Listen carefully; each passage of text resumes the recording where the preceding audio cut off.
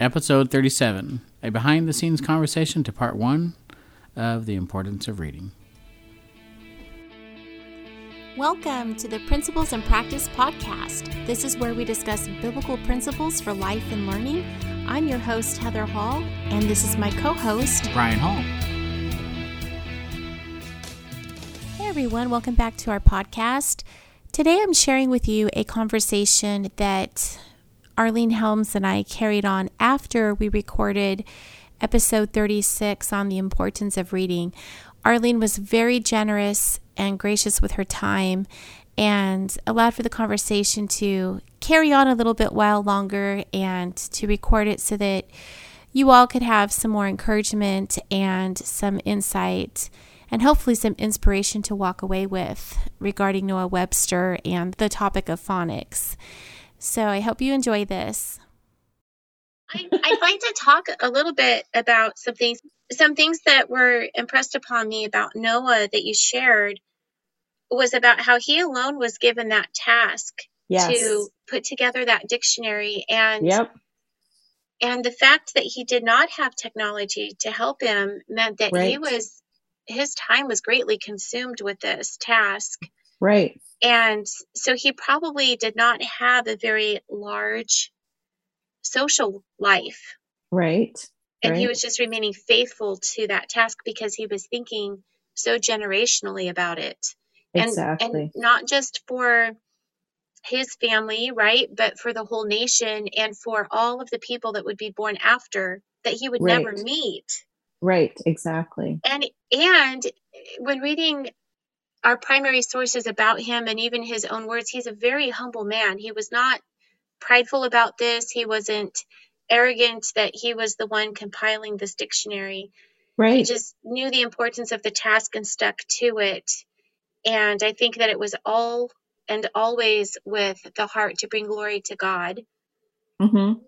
And, he was, I have a little booklet somewhere in my office. I need to just get back into all of this stuff. And I want to thank you because you have been my inspiration because I've been kind of like staying away from it. But this really helps me to settle down and to discipline myself to sit and write because that's what I want to do. So these are going to be things that'll be going in my book, Heather.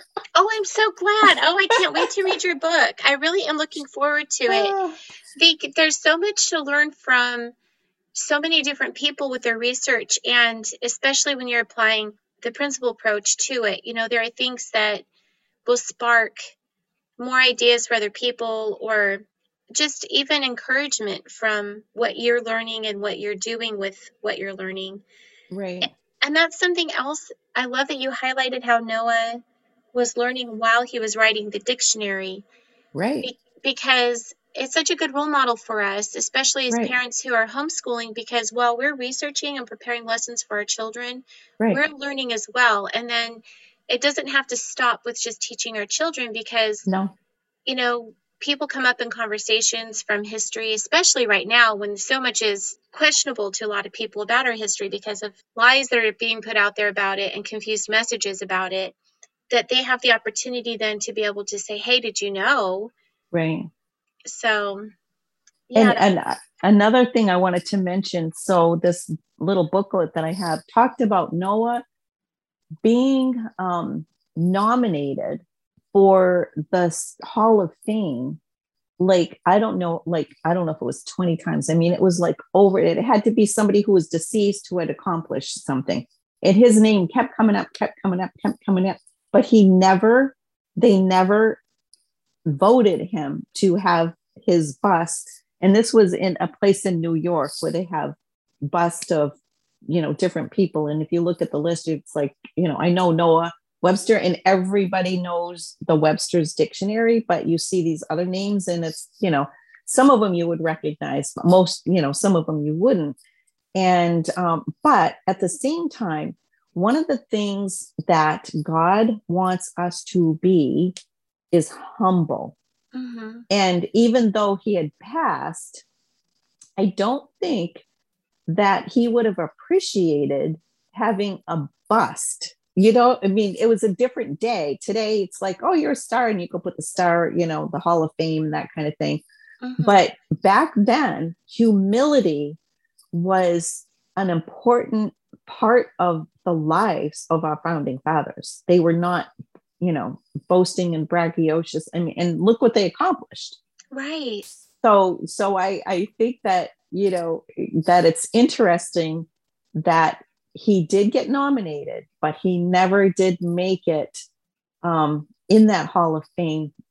But it was almost like God protecting him, mm-hmm. And keeping him humble. And then it's for people like you and I, to share the work. And the other thing, I did a Sunday school class one time, and I brought in the dictionary. And because it's a big book, and I was like first through third graders, I was talking to first through third graders, and I said, we're all given something to do. And I said, imagine if Noah said, oh, I'm just going to stop at the letter M and I'm not going to finish. Right. And so that's another thing. I mean, like anything else, when you're talking, you can go off here and there, but I'm mentioning this to you because he was given the task, and he could have. How many times are we given something and then we start it and we don't finish? Mm-hmm. And so imagine where we would be if poor Noah would have said, yeah, I'm not gonna finish that. Yeah. We would be at a loss. Yeah, we would. Yeah, and I think he was completely human. So right, did he ever sit there and wrestle with feeling lonely, spending all these hours in his studies, even though he was engrossed in them? And I imagine he enjoyed learning so much because he kept going with it. But he saw the greater need that was there. And the other thing, when learning these different languages, think about this. And I didn't mention it because, again, timing wise, he did not have 26 or 27 tutors for all of these different languages. Mm-hmm. So self-education is something that I think needs to be brought back to the minds and the hearts of the people. Ben Franklin, all of the things that he accomplished that we have today, because he just, was doing the next thing and doing the next thing and learning and doing and the action, part of it to help society.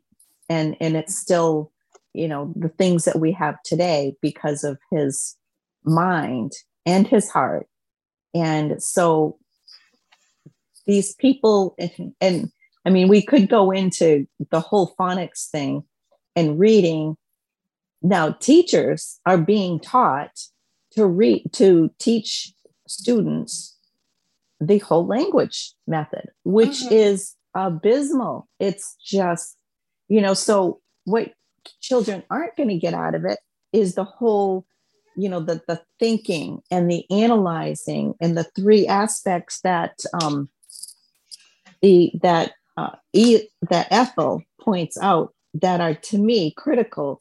The thinking, the analyzing, and the organizing. And then when kids can grasp, they're grasping those concepts, but those are things that they're taking with them for life. Right. Yeah, it helps them to figure out or get a general direction of a few possibilities for being able to look up a word for the proper spelling. Because I know we've used, I had not heard of the Acorn in My Hand resource, mm-hmm. or the one that you mentioned that Camp Constitution has. What was the title of that one again? So that's phonics. That's Sam Blumenfeld. It's okay. It's phonics. And then Sam, he was just he actually wrote the book Crimes of the Educator with Alex Newman. I have that book. Yeah. So that was mm-hmm. probably his last work, his last writing. Where I part ways a little bit with Sam is he was starting to get on the mindset that Shakespeare didn't write Shakespeare. Shakespeare wasn't the guy. And I'm like, oh, don't go down that road. Mm-hmm. Now, and of course in the literature guide, Face, talks about how Shakespeare was called the Bard of the Bible, and C.E. Ellis, I think is the gentleman's name, wrote a book in the 1800s where he shows you page by page quotes from Shakespeare and quotes from the Bible, like they mirror each. Yes. And so, yeah. So yeah, I was going to say the resource that we've used in our homeschool for spelling is Spell to Write and Read by Wanda Sinceri. And she teaches the phonograms, all the sounds, and then how to reason through when to use them or when they are most likely used. And she also is able to explain, for the most part, why a rule is broken. Okay. So, and she goes a little bit into history about why the words changed from one spelling to another spelling in some instances, and then why it ended up remaining the last way. So, right. Like with the word, I think it was the word some, we spell it SOME. It didn't used to be spelled with the E on the end, and we don't pronounce it some. However, right. It had something to do with when the French had won a war and took over a kingdom, that they had changed it, and so the spelling remained, but the pronunciation didn't, or something to that effect. I'm a little bit rusty on the history of that because it's been a while since I've taught that word, but so I thought that was helpful for the children to understand the cause to effect as well with some of the words. That I think she uses the Ayers list, the words that are most difficult in the English language to spell. So that's another good resource for people to look into as well. But yeah, I think that it's such an important topic that you're covering because there are tons of reading and spelling curriculum out there now that are so focused on the whole word.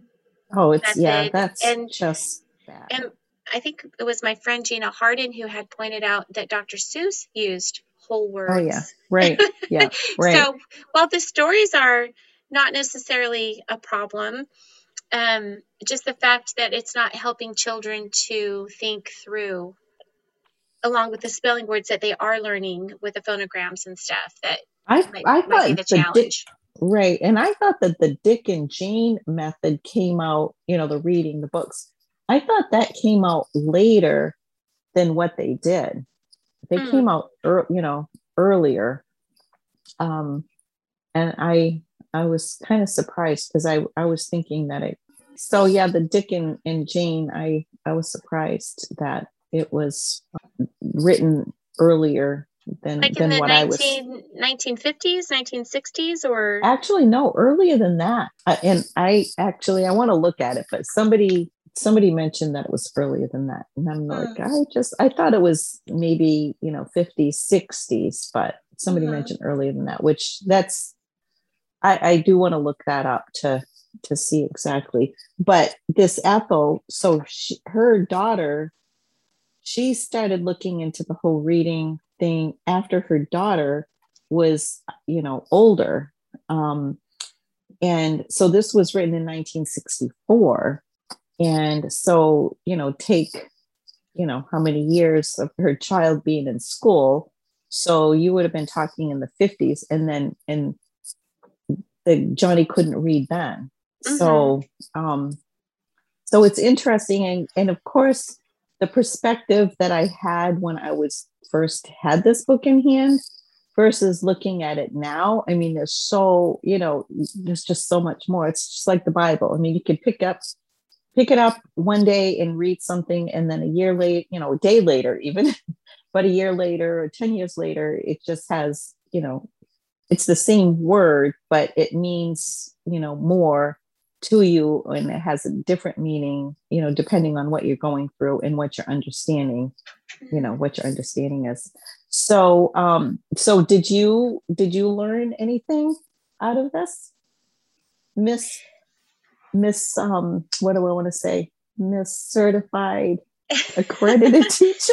Well, definitely, as far as the history goes, as far as phonics goes, my mom had taught my younger brother with phonics, and she used, it was called Little Patriots back then, and it's the same curriculum that Pilgrim Institute sells.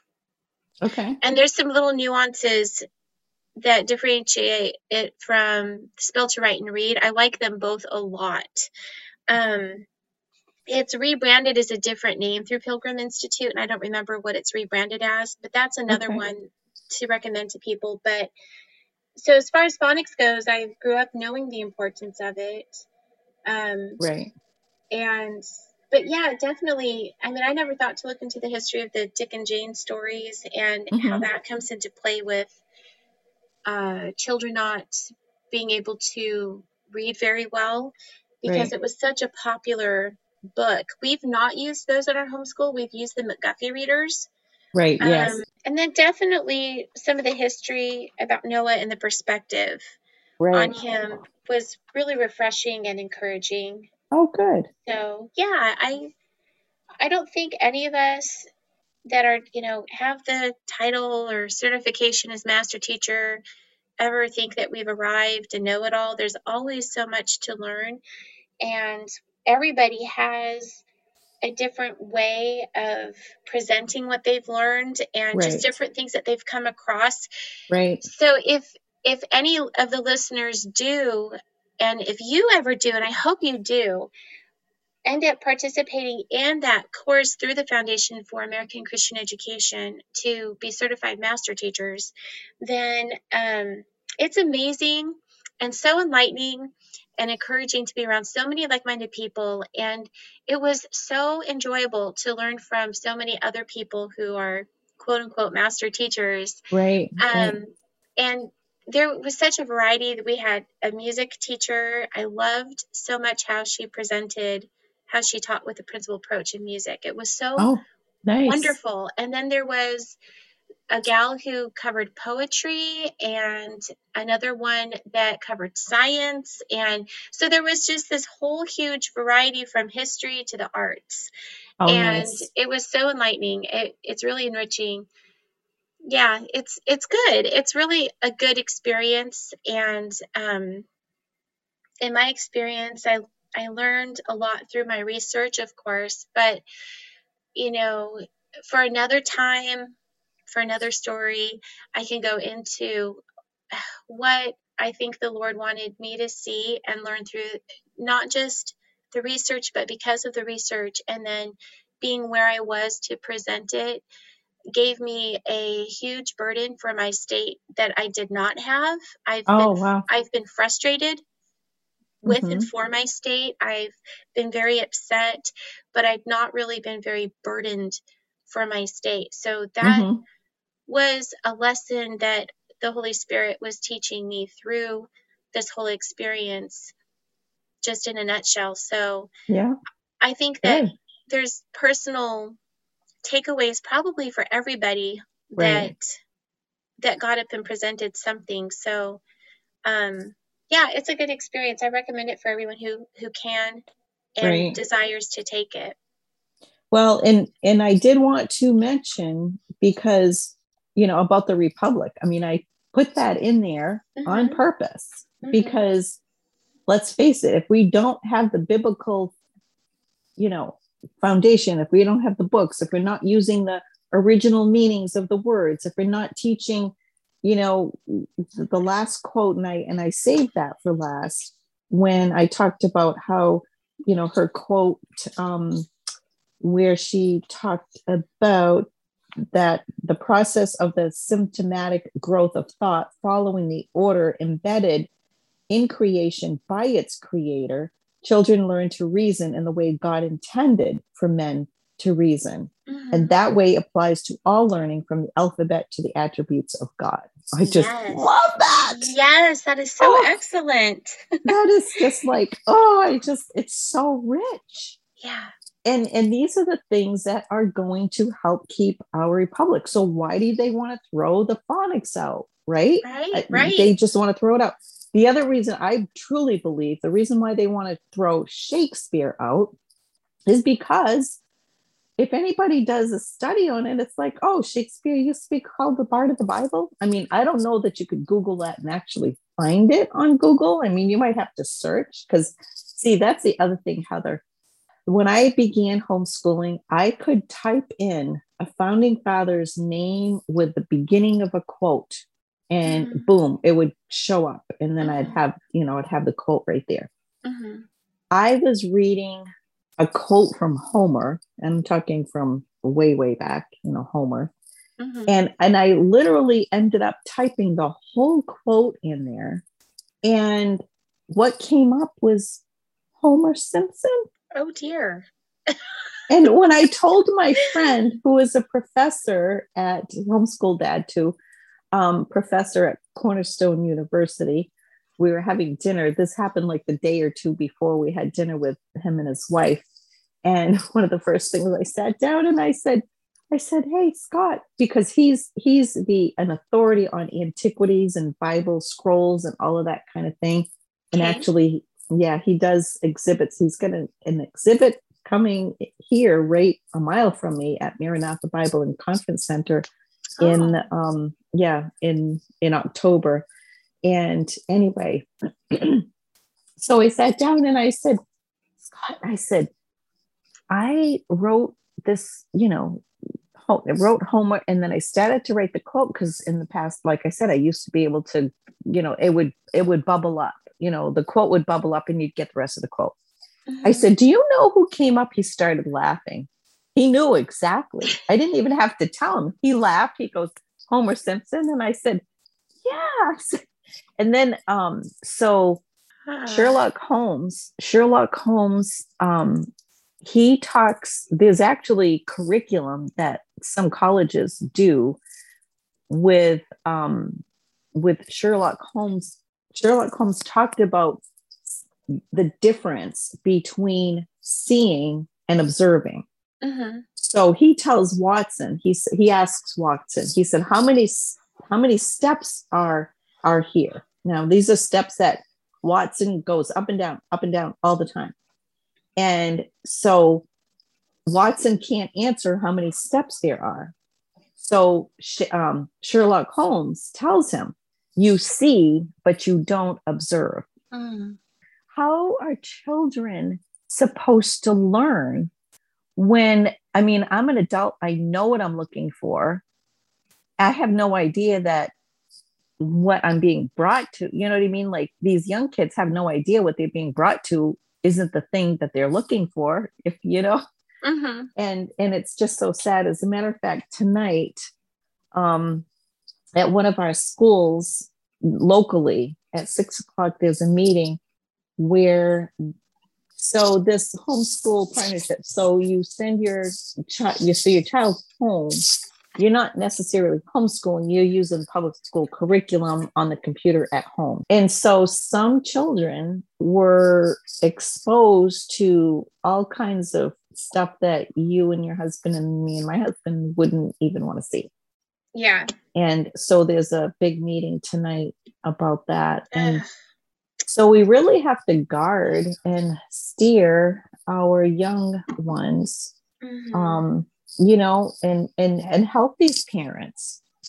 So help these parents so that they can get on the right road and not be on the wrong road, because they don't know what else is out there. They don't know what they don't know. They don't know, about Noah Webster's dictionary and the importance of it.